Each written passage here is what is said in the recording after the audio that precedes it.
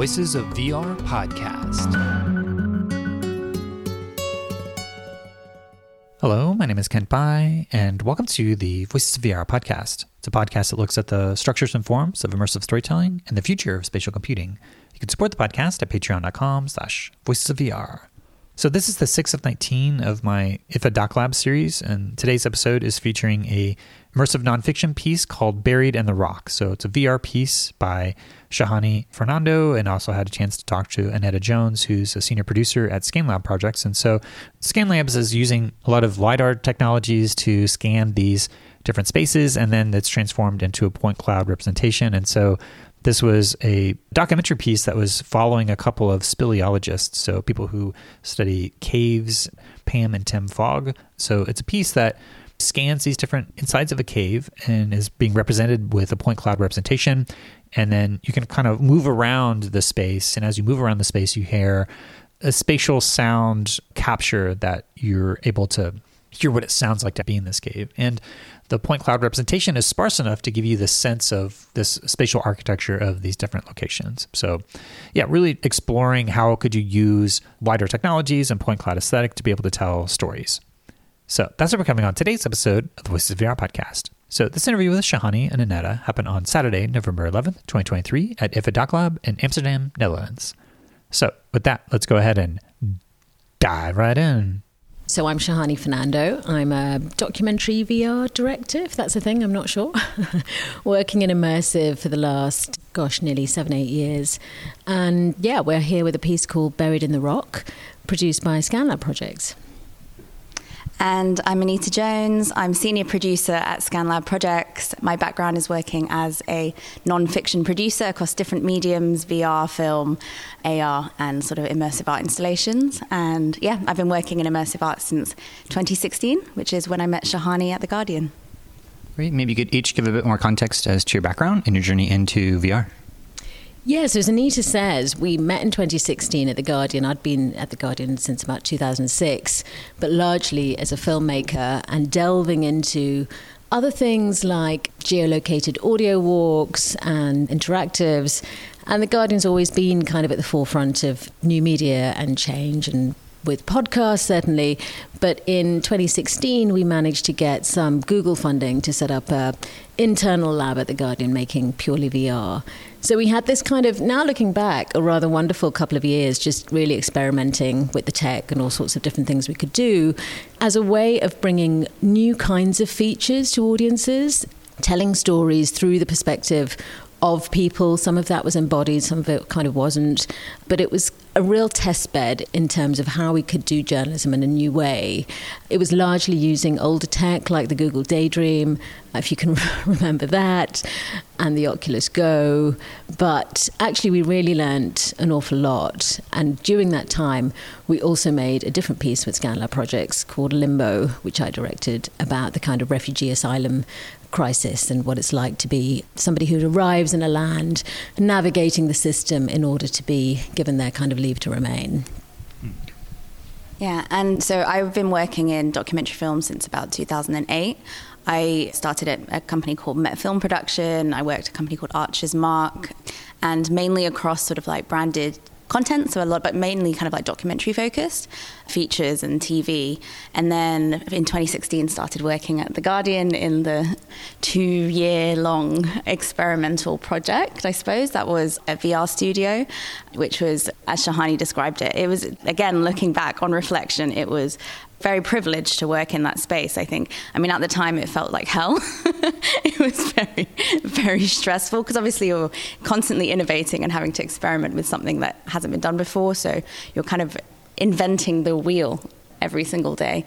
So it was very challenging, but it was great. And then I continued working at The Guardian, not in VR. I went back to producing some documentary film. And then I worked at Anagram and produced Goliath with May and Kirsty and Barry and that whole team, which was brilliant. And then I've been at ScanLab since just over the last 2 years now. Yeah. Yeah, I remember Limbo in a way that it was a similar aesthetic as Buried in the Ground, where it's like these point clouds where you were able to essentially take like a still life snapshot, but then I recall that the camera's moving through these different spaces. And so maybe you could start there in terms of developing this use of the point cloud technologies, and if there was any project before that, or if that was really the first time that you started to experiment with point clouds as a way of capturing different moments to then tell stories. Yeah, so I mean, I love the point cloud aesthetic. I know it's been done quite a lot now, but actually when we first did Limbo in 2016, there hadn't really been anything like it in VR properly. For Limbo, because it was this subject matter around the refugee crisis, it really lent itself actually to the way we told the story. We didn't want to make a kind of 360 film looking at one case study shot in an apartment block or whatever it was going to be. We sort of thought about that actually and went down the road of thinking about that. And then it became clear as we started doing research and working with organizations that actually what we needed was something that was much more abstracted, and actually the story is told through a montage of audio of about 15 different people, 15 different asylum seekers across the UK, and we travelled far and wide to record them. And we wanted to create kind of a universal experience of not exactly giving you the position of being in that, because, you know, we could never do that, but actually moving you through these fragmented landscapes. It's a cityscape. You start in quite a high viewpoint, moving through this kind of road, and slowly it winds its way down through to a very particular house that's lit up. And you enter that house. Again, it's kind of like an X-ray. It's like walking through these buildings, but you enter this living room. You see people in the kitchen. You're moved up the stairs into these bedrooms. And all the while, you know, you're hearing these quotes from people, real life audio, as well as a little narrative voiceover that we managed to get the actress Juliet Stevenson to do for us. So it felt quite powerful, and you'll sort of move through this space. And what was great about the aesthetic was you're also able then to kind of merge worlds. So from the bedroom turns into a kind of ghostly recreation of Aleppo. Actually, we managed to have this kind of high quality 4K footage that we were able to get depth information from and turn into that point cloud aesthetic. And then it turns into the kind of immigration interview room where you have quite a visceral, you're interrogated effectively by someone from the Home Office. And again, every question was taken from a real transcript.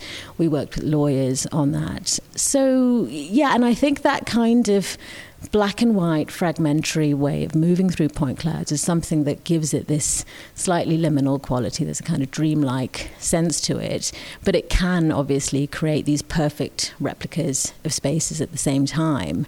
Anita can talk a bit more about ScanLab's work, but I do think they are real pioneers in this space, and the attention to detail and the care and craft that they put into that, and the huge kind of post-production workflow is yet not to be underestimated, and very hard to make work, actually, particularly on something like The Quest, which we were working with for Buried in the Rock, which isn't tethered. And, you know, there were certain technical challenges of really how to optimize that.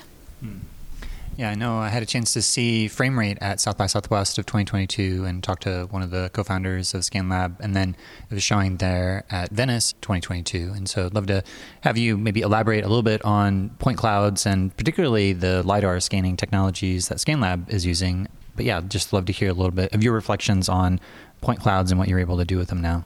Yeah, sure. So as was probably described on the last podcast that Matt Shaw was on, so Matt Shaw and Will Trossel were the founding directors and the creative directors of ScanLab projects. So they're trained architects by trade, and that's how they started playing around with these 3D LiDAR scanning technology, using it as surveying equipment for these buildings and landscapes. And it's when they started playing with this technology that they realized you could actually get this incredible data, these data sets, which you can then turn into beautiful visuals. Because briefly speaking, I'm sure your audience knows this, but the LiDAR scanners send out millions of pulses, which helps to measure distances. And it's those tiny little megapixels that create this beautiful point cloud aesthetic. And so we get for over a decade now, the guys in our team have been experimenting with that and creating all different types of visual content, but not just content like that you see on screen. They've also been able to create sculptures with it, 3D living sculptures. We've produced work that's been used for projections in theatre, virtual reality, broadcast, all sorts of things. But it's interesting because with Buried in the Rock with Limbo from when I've been talking to the guys. So I've only been at the studio for just over 2 years. And obviously when I joined, one of the first things I would ask the guys is, what made you move into virtual reality? What made you start working with point clouds? And I think one of the best ways they described it is that the point cloud it's a 3D medium, and prior to virtual reality, it could only ever be shown or seen on a 2D screen, which obviously didn't do it justice from what they knew was possible. And so it was a very natural, organic move, transition into virtual reality when this medium got popularized, because all of a sudden the way that they were able to spin around and see these 3D models on screen, other people were able to actually immerse themselves in it and move around and explore it. And Yeah, well, I wanted to ask a follow-up on point clouds, because it turns out to be a core foundation to a new rendering pipeline with Gaussian splatting, which was just presented for the first time in August of 2023, which is probably a little too quick to have it translated into this project. But the core foundation is that point cloud, and then you are taking those points and then essentially putting a disk on top of it, but then doing neural radiance fields, NeRFs to train it. So the rendering ends up adding these neural radiance field dimension to it, but it ends up being able to take these huge data sets and actually see one of the most photorealistic real-time renderings that I've seen, way better than photogrammetry artifacts that I get sometimes. But given the fact that you're working with point cloud data, I'm wondering if you've had a chance to experiment a little bit with Gaussian splats as a rendering pipeline, and just some of your reflections on that. Yeah, I mean, as you said, it's very recent, and it's definitely something that the studio have started talking about and started doing very early experiments with.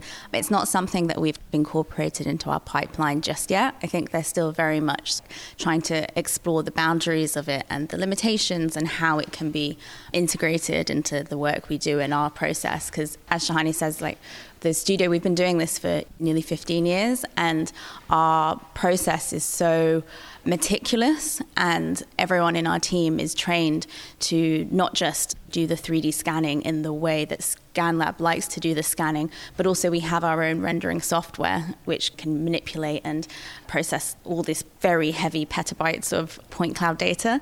And so we've got our very tight process and pipeline that we're quite proud of, I think. And so, we've started to sort of discuss and experiment, and it's seeping into the studio for sure, but it's not fully integrated just yet.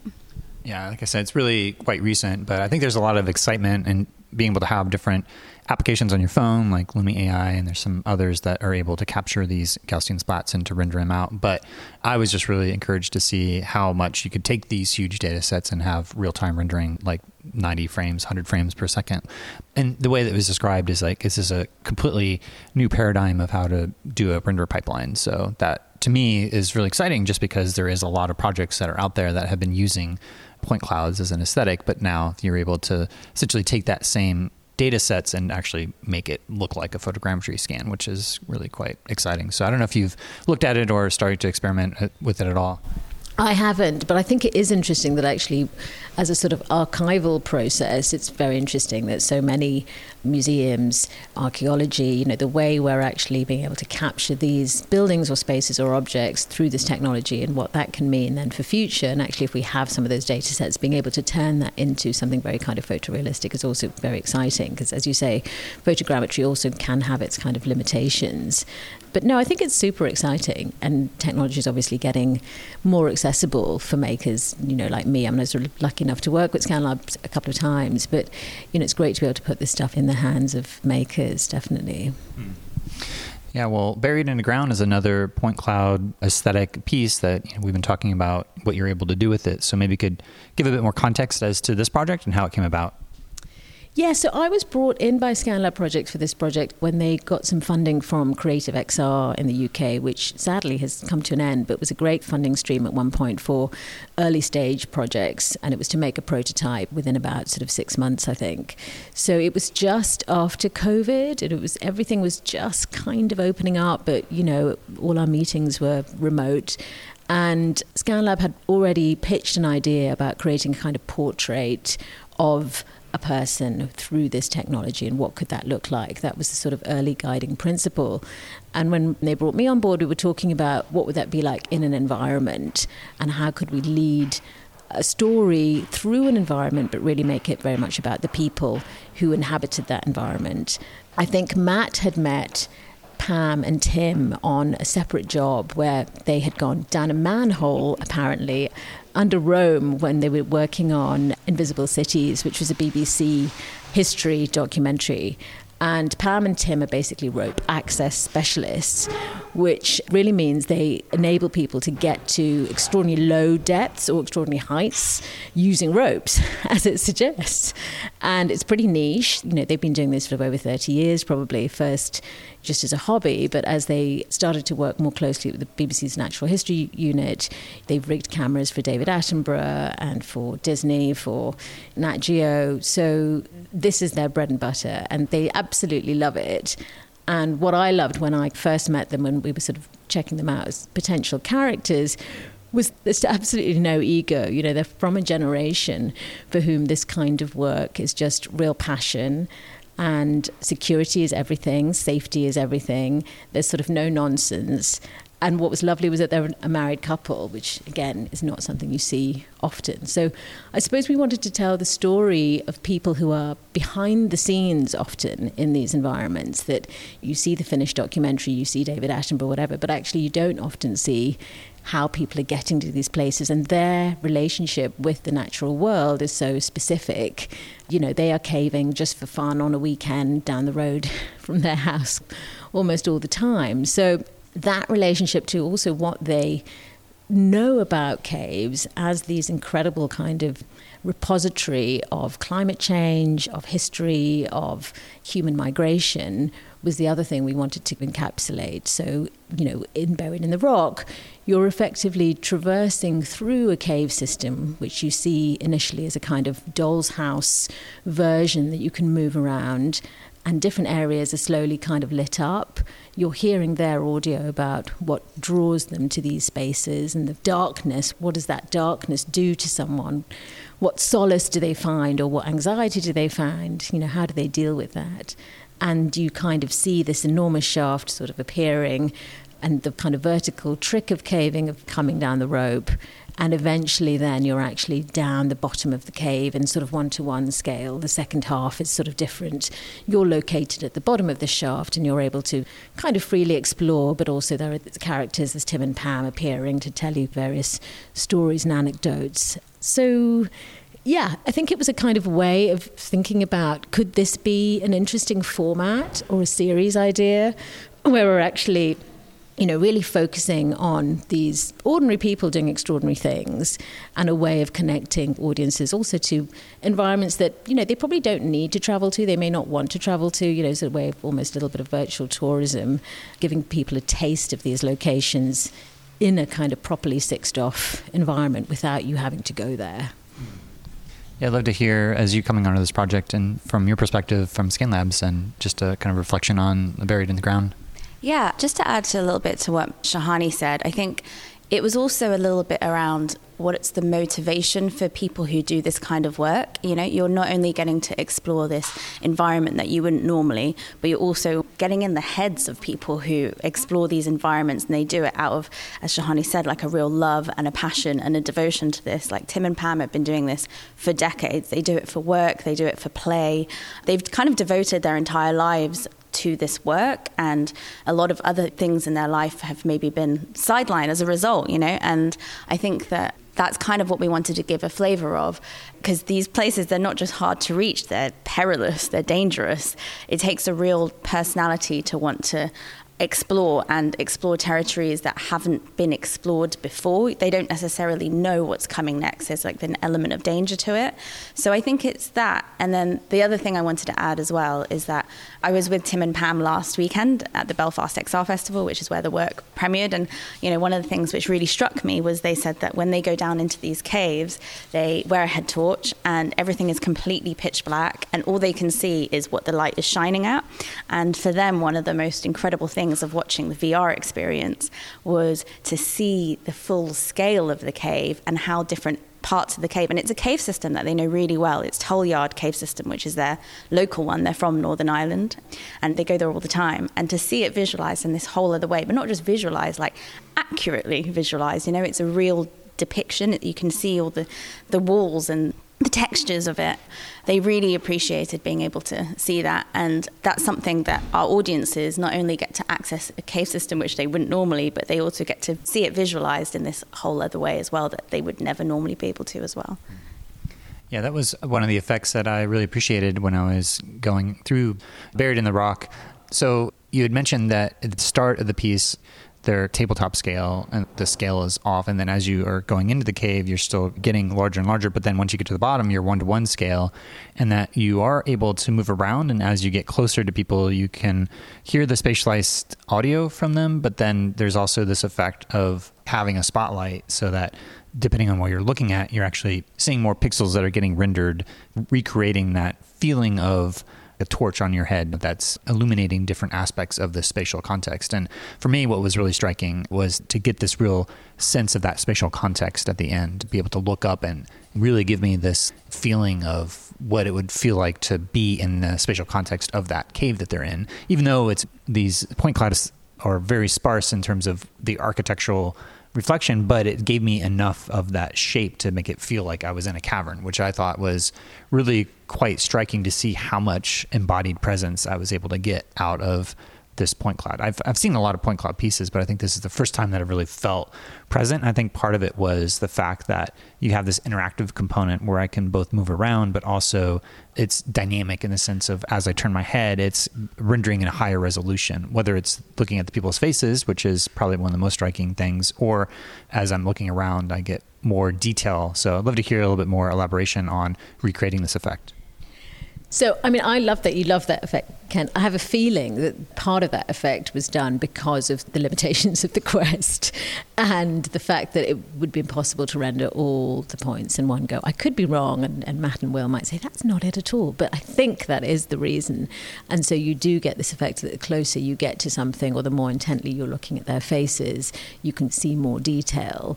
But actually, we used the torch effect, I think, slightly differently. We wanted to give people this sense of being in utter darkness, because that was one of the central themes of the piece. You know, what is it like to really step into the unknown where you don't know where your next foot is going to be? And actually, depending on rocks and depending on water and all sorts of things, there is this sort of constant danger.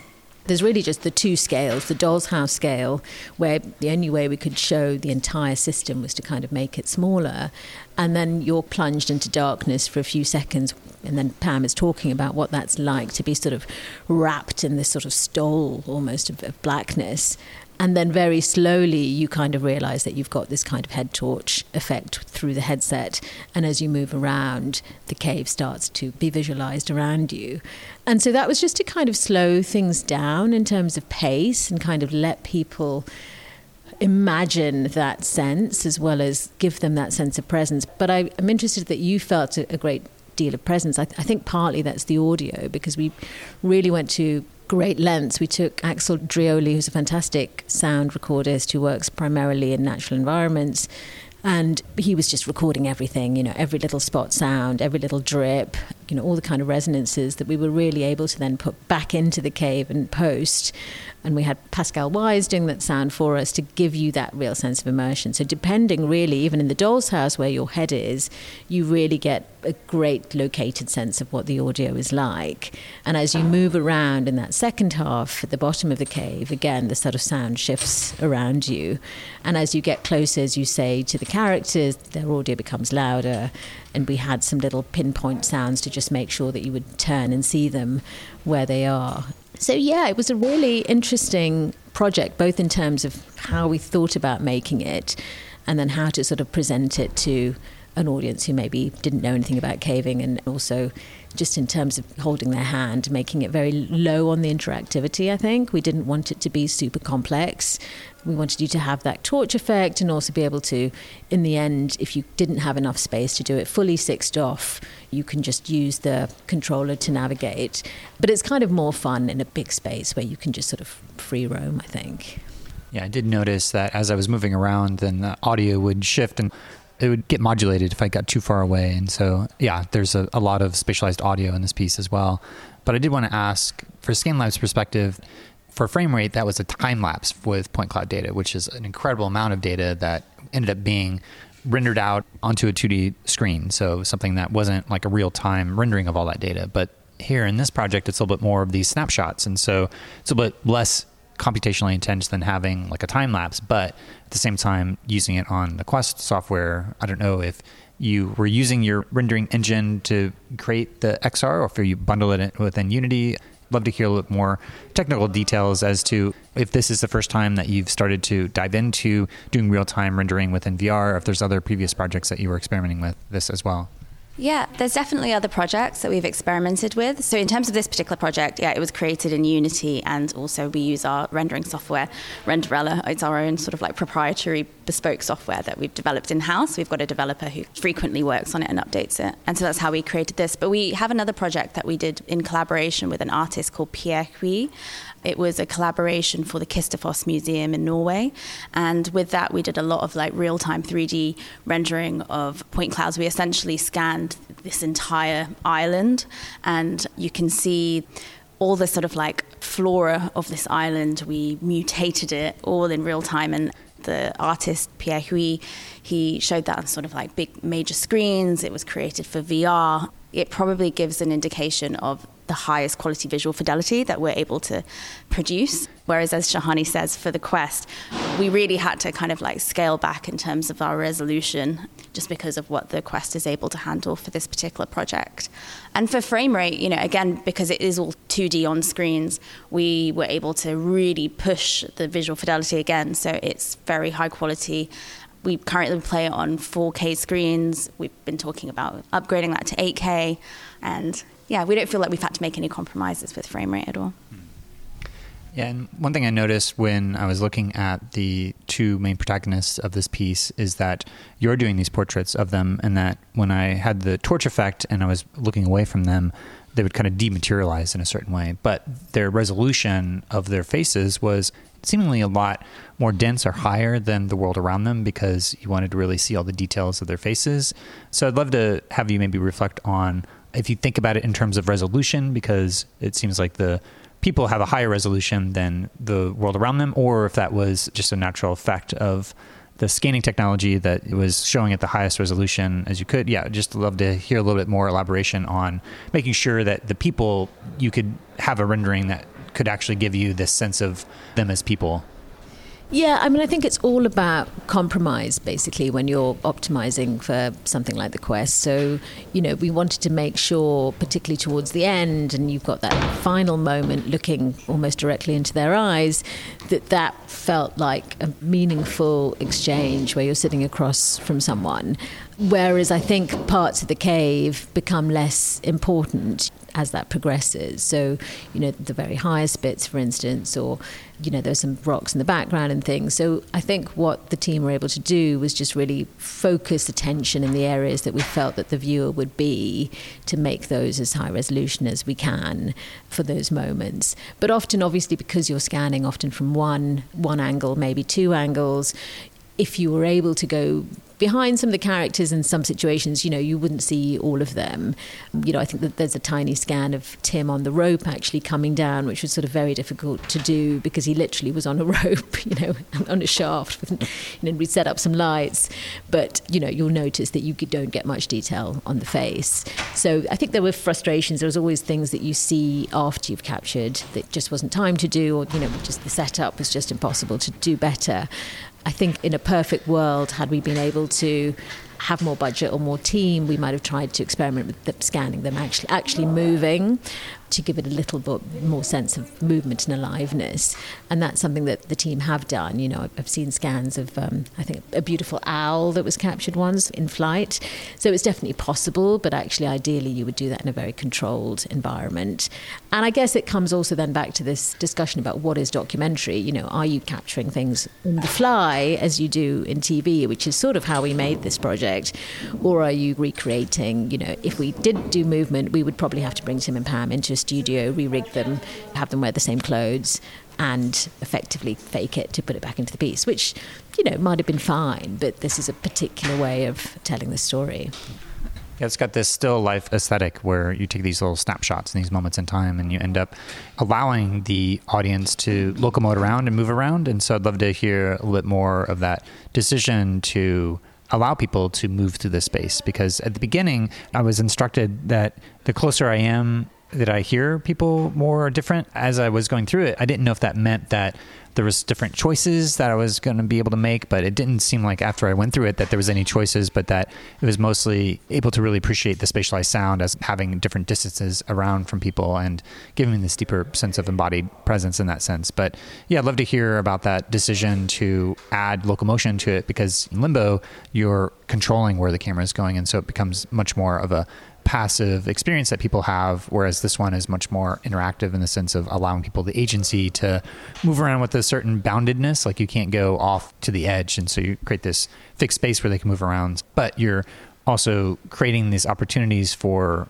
moving around and agency for the user while still telling a story. So I'd love to hear about that decision and some of the challenges. Yeah, absolutely. I mean, I think because it was very much a story about this particular environment, we did really want to give people the ability to move around it and discover and notice things and sort of stick their head into tunnels or look at it from the outside and get that full sense of the 3D nature of it. Because it's the sort of thing, you could almost kind of cast it to bronze or something, but it is this kind of extraordinary shape, which all starts from this tiny crevice in the rock just behind where they're sitting in the first scene. So I think to sort of see it emerge, and what happens is the ground level shifts up as you see more and more of the cave. You kind of realize in scale terms, seeing it as this kind of doll's house shape, really how deep it is in relation to what's above ground. So I think that was really important for us, but at the same time we wanted to keep it, very simple for the user, that you're very much guided by the audio of Tim and Pam, who are talking through the experience. They give you some little snapshots and insights into other jobs they've done and other experiences they've had, but effectively you're free to move around. And I think the benefit of maybe not having them moving through as that kind of animated characters, if you like, was that you are really able to focus, which is something I still find difficult, having seen the program, even here at IDFA, watching VR, sometimes you just feel there's so much going on, even if it's quite subtle, that you think, God, what was that line I just heard? I can't quite remember what they just said. And it's that sort of grappling with the balance between information, particularly if you've got something that's speech-driven, and your surroundings, that we just wanted to make sure people had time and space to take all of that in and kind of enjoy the movement and what that gives you with the sound. So I think that was definitely the point. And then obviously in the second half, when you're down in 1-to-1 scale, you just have that ability to roam around, so if you want to listen to the story but you don't necessarily want to look at them, you can move back, you can kind of whiz around the cave and hear other bits of the sort of sound effects of the cave itself potentially. So it gave you a little bit more freedom. I mean, I think Matt in the early days was describing it almost like a 3D podcast. It was sort of one of the things that were like, is there something in this idea of like a 3D podcast, which could be like a series idea, and it's a sort of interesting thing because actually it's heavily, beautifully audio designed, but it's got that kind of extra element of sort of movement around it.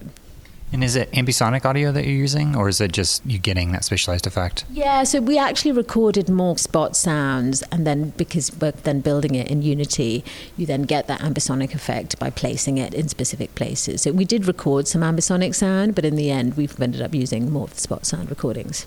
Yeah, because that's usually you're fixed to one location. So to be able to actually locomote around, that makes sense. So, yeah.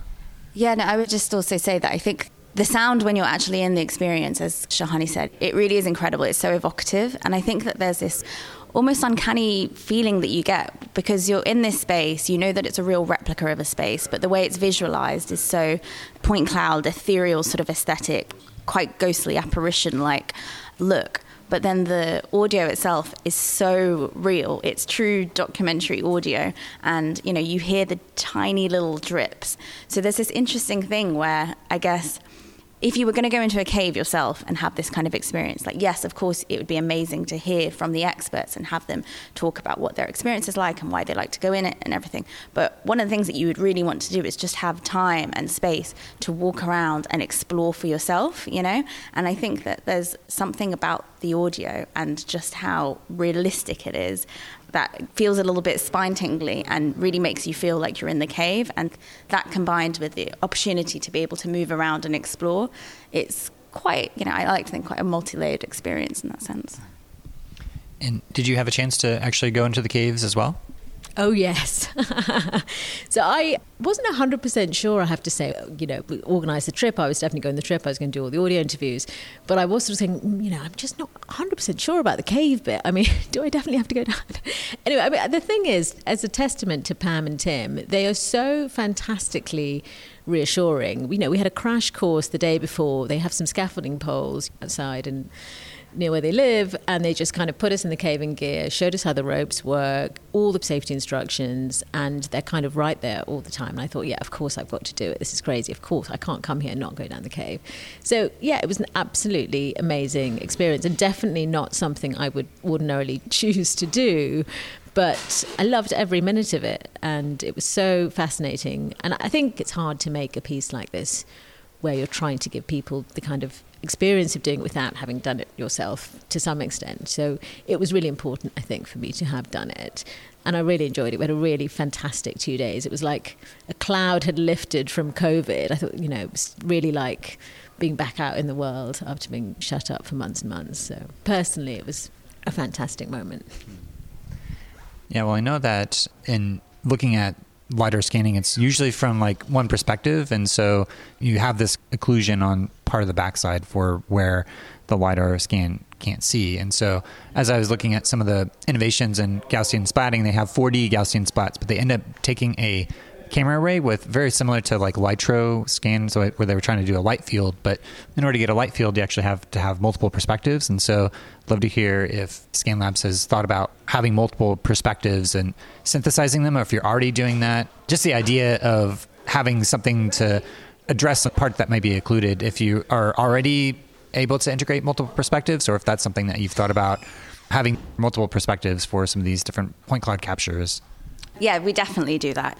So right now we're actually working on a new version of frame rate where it's a commission from the Desert Botanical Garden in Phoenix in Arizona. We're scanning in multiple sites all across Arizona, in the desert and within the botanical garden itself. And when we're selecting those sites, within one particular landscape, we'll choose multiple points where we can place the scanner and we can merge those scans together. Yeah, that's something that we've been doing for some time. Yeah. Just on Buried in the Rock, so I mean, we did scan from multiple angles because we really had to work out how we could get as much of it captured as possible. So it was actually wonderful Tom Brooks who came on that trip and did all the scanning and was constantly calculating what angles do we need here and how many scans do we need. So it's very labour intensive in terms of thinking about all sides of what you need to capture.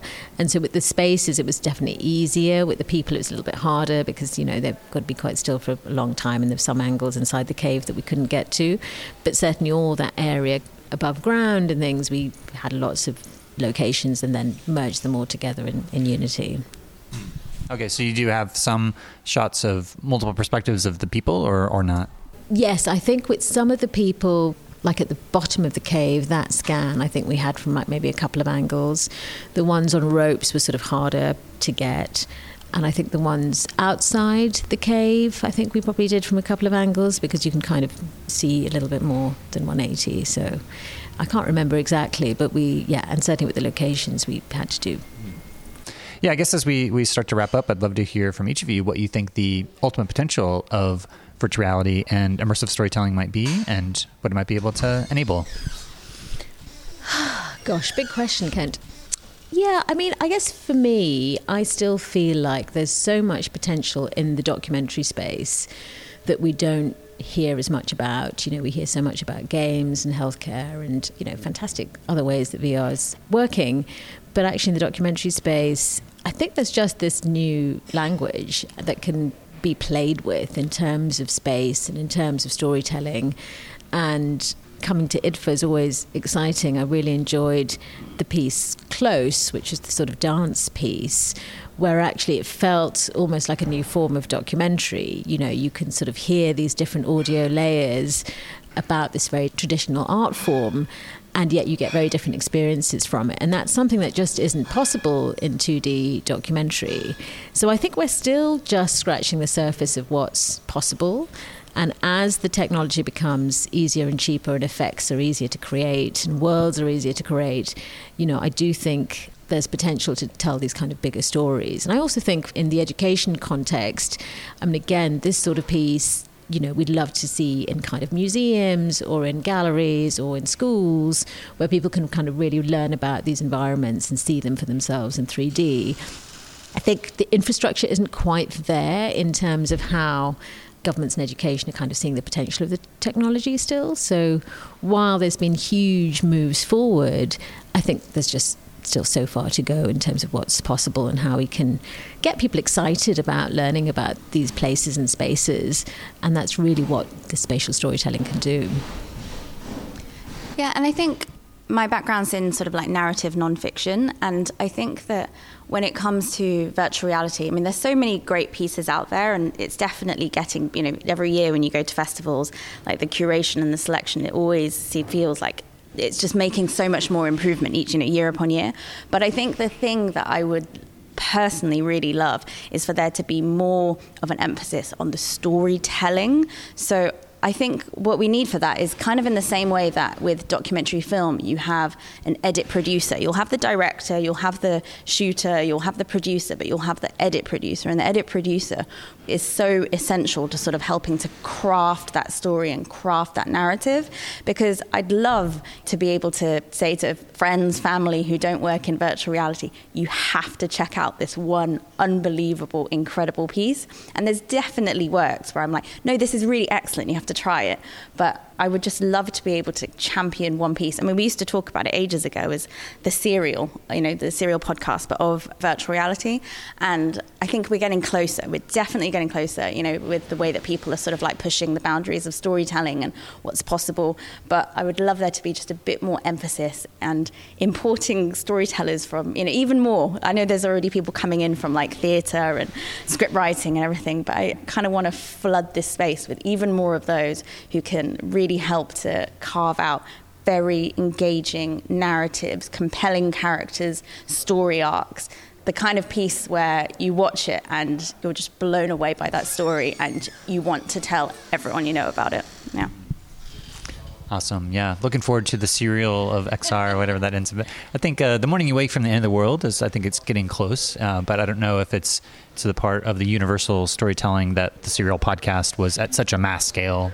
So yeah, looking forward to what that moment might be. And yeah, I'd love to hear if there's anything else that's left unsaid that you'd like to say to the broader immersive community.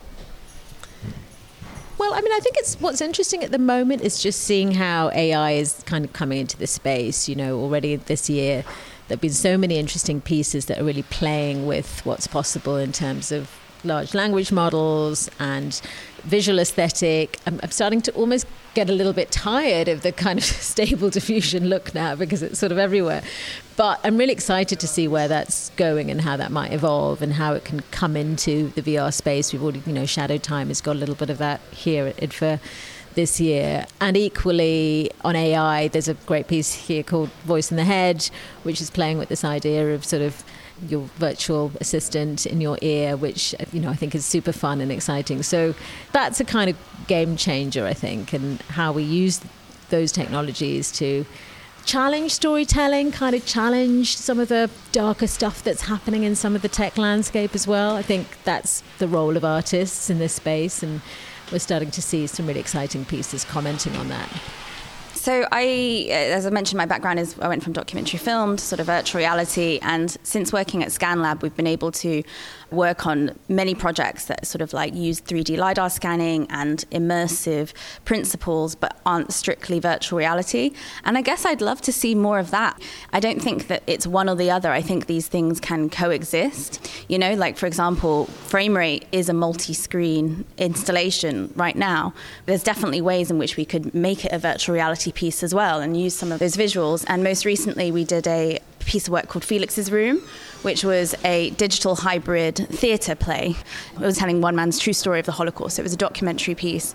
And we ended up sort of like 3D LiDAR scanning a replica of a room that Felix Gans, he was our writer-director's late great-grandfather who passed away in 1945, and his life sadly ended in Auschwitz. But prior to that, he lived an incredibly illustrious career and life, traveling loads, and he had several businesses businesses, and he was a collector of art and music and furniture and all sorts. And so we kind of like retold his life through this documentary, letters, photos and drawings and all sorts of like visuals. But we rebuilt a replica of his room using 3D LiDAR scans, and we projected it onto stage and had the opera, there we had a live orchestra, we had live actors. So I think we really were able to kind of push the boundaries of what immersive storytelling is. And I really enjoyed producing it, and I feel like audiences, really enjoyed. The response was pretty amazing as well. And I think that there's so many works that are sort of like adjacent to virtual reality and utilize the same materials or storytelling techniques or technology that we can continue to play with. And yeah, it's the same with frame rate. As I said, we've just finished creating our first Taiwanese chapter of frame rate, which right now Will Trossel is actually showing at TCCF Festival in Taiwan, and Matt Shaw, our other director, is creating our first American version of it, which is for this Desert Botanical Garden in Phoenix. So I think I would love to see people, I guess, sort of not just thinking about virtual reality, but thinking about how their stories, how these assets, how the techniques and everything around it can be repurposed for other mediums as well.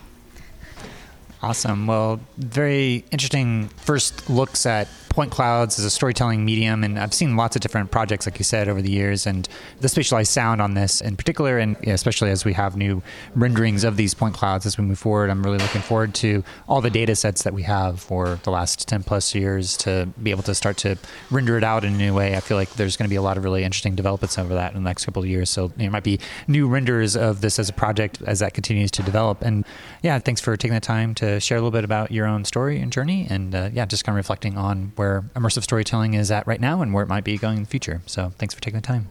Thanks so much, Kent. Thank you. Thanks for your support, Kent. So that was Shahani Fernando, the director of Buried in the Rock, and then Annetta Jones, who's a senior producer at Scanland Projects. So I have a number of different takeaways about this interview. Is that, first of all, so for me, a big thing that I'm taking away is the spatial audio of this experience, where they're able to record individual pieces of sound in this cave. And so as you move around the location, you get a real acoustic imprint of what this space sounds like. But there's also the sparse representation with the point cloud aesthetic, using the LiDAR scans and from multiple locations to be able to move around, and because there's a lot of occlusion when you use something like a LiDAR scanner, that it's a single point that's only able to capture what is from that single point. So you need to have multiple points to be able to get a full capture. Also, as you move up into different spaces, then they're slowly revealing more fidelity, because there's just so much data that it's impossible to be able to run that on a mobile chipset on the Oculus Quest 2 or even the Quest 3. And so they had to have like a little flashlight mechanic so that when you flash the flashlight around, then you would get a lot more details for each of those different scenes. We talked a little bit about the Gaussian splats. That's something that was originally presented at SIGGRAPH back in August of 2023. And that's something that is going to potentially completely transform some of the captures of this point cloud data so that it actually looks more of like a photogrammetry scan, but even higher level fidelity. So I expect to see a lot more Gaussian splat rendering techniques within the next year or two, as it's already started to percolate within the context of these different scanning applications. I think it's a completely new render pipeline, and I think there's going to be a lot of innovations for using Gaussian splats, which is like a combination of like neural radiance fields and point clouds, and just a completely different render pipeline. Scanlab Projects already has their entire pipeline for this type of point clouds because they're dealing with these huge amounts of data. So I'm really looking forward to see how they continue to evolve that to potentially include these high resolution techniques like either neural radiance fields, Gaussian splats, or other things that are going to be coming forth within the context of artificial intelligence. There seems to be a lot of new promising render pipelines that are coming down the pike, but this as a piece just shows the potential for using this as a form of documentary. Using that not only as an aesthetic, but giving you as the viewer a little bit of agency to move around and have some interactive audio components to it as well. So that's all I have for today, and I just wanted to thank you for listening to the Voices of VR podcast. And if you enjoy the podcast, then please do spread the word, tell your friends, and consider becoming a member of the Patreon. This is a listener-supported podcast, and so I do rely upon donations from people like yourself in order to continue to bring you this coverage. So you can become a member and donate today at patreon.com/voicesofvr. Thanks for listening.